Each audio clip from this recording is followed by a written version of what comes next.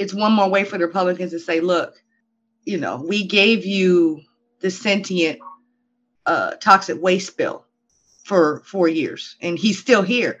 Now let's give you this. Let's give you this, which covers even more ground.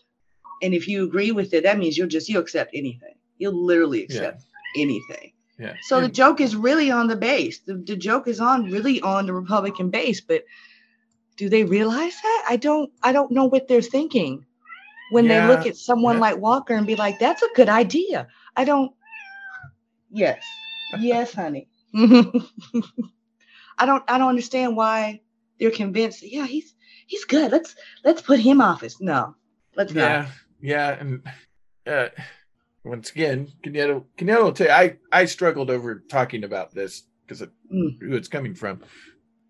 Herschel Walker is sort of going to be the Republicans' Samuel L. Jackson and Django Unchained. Mm-hmm. And it's just wrong.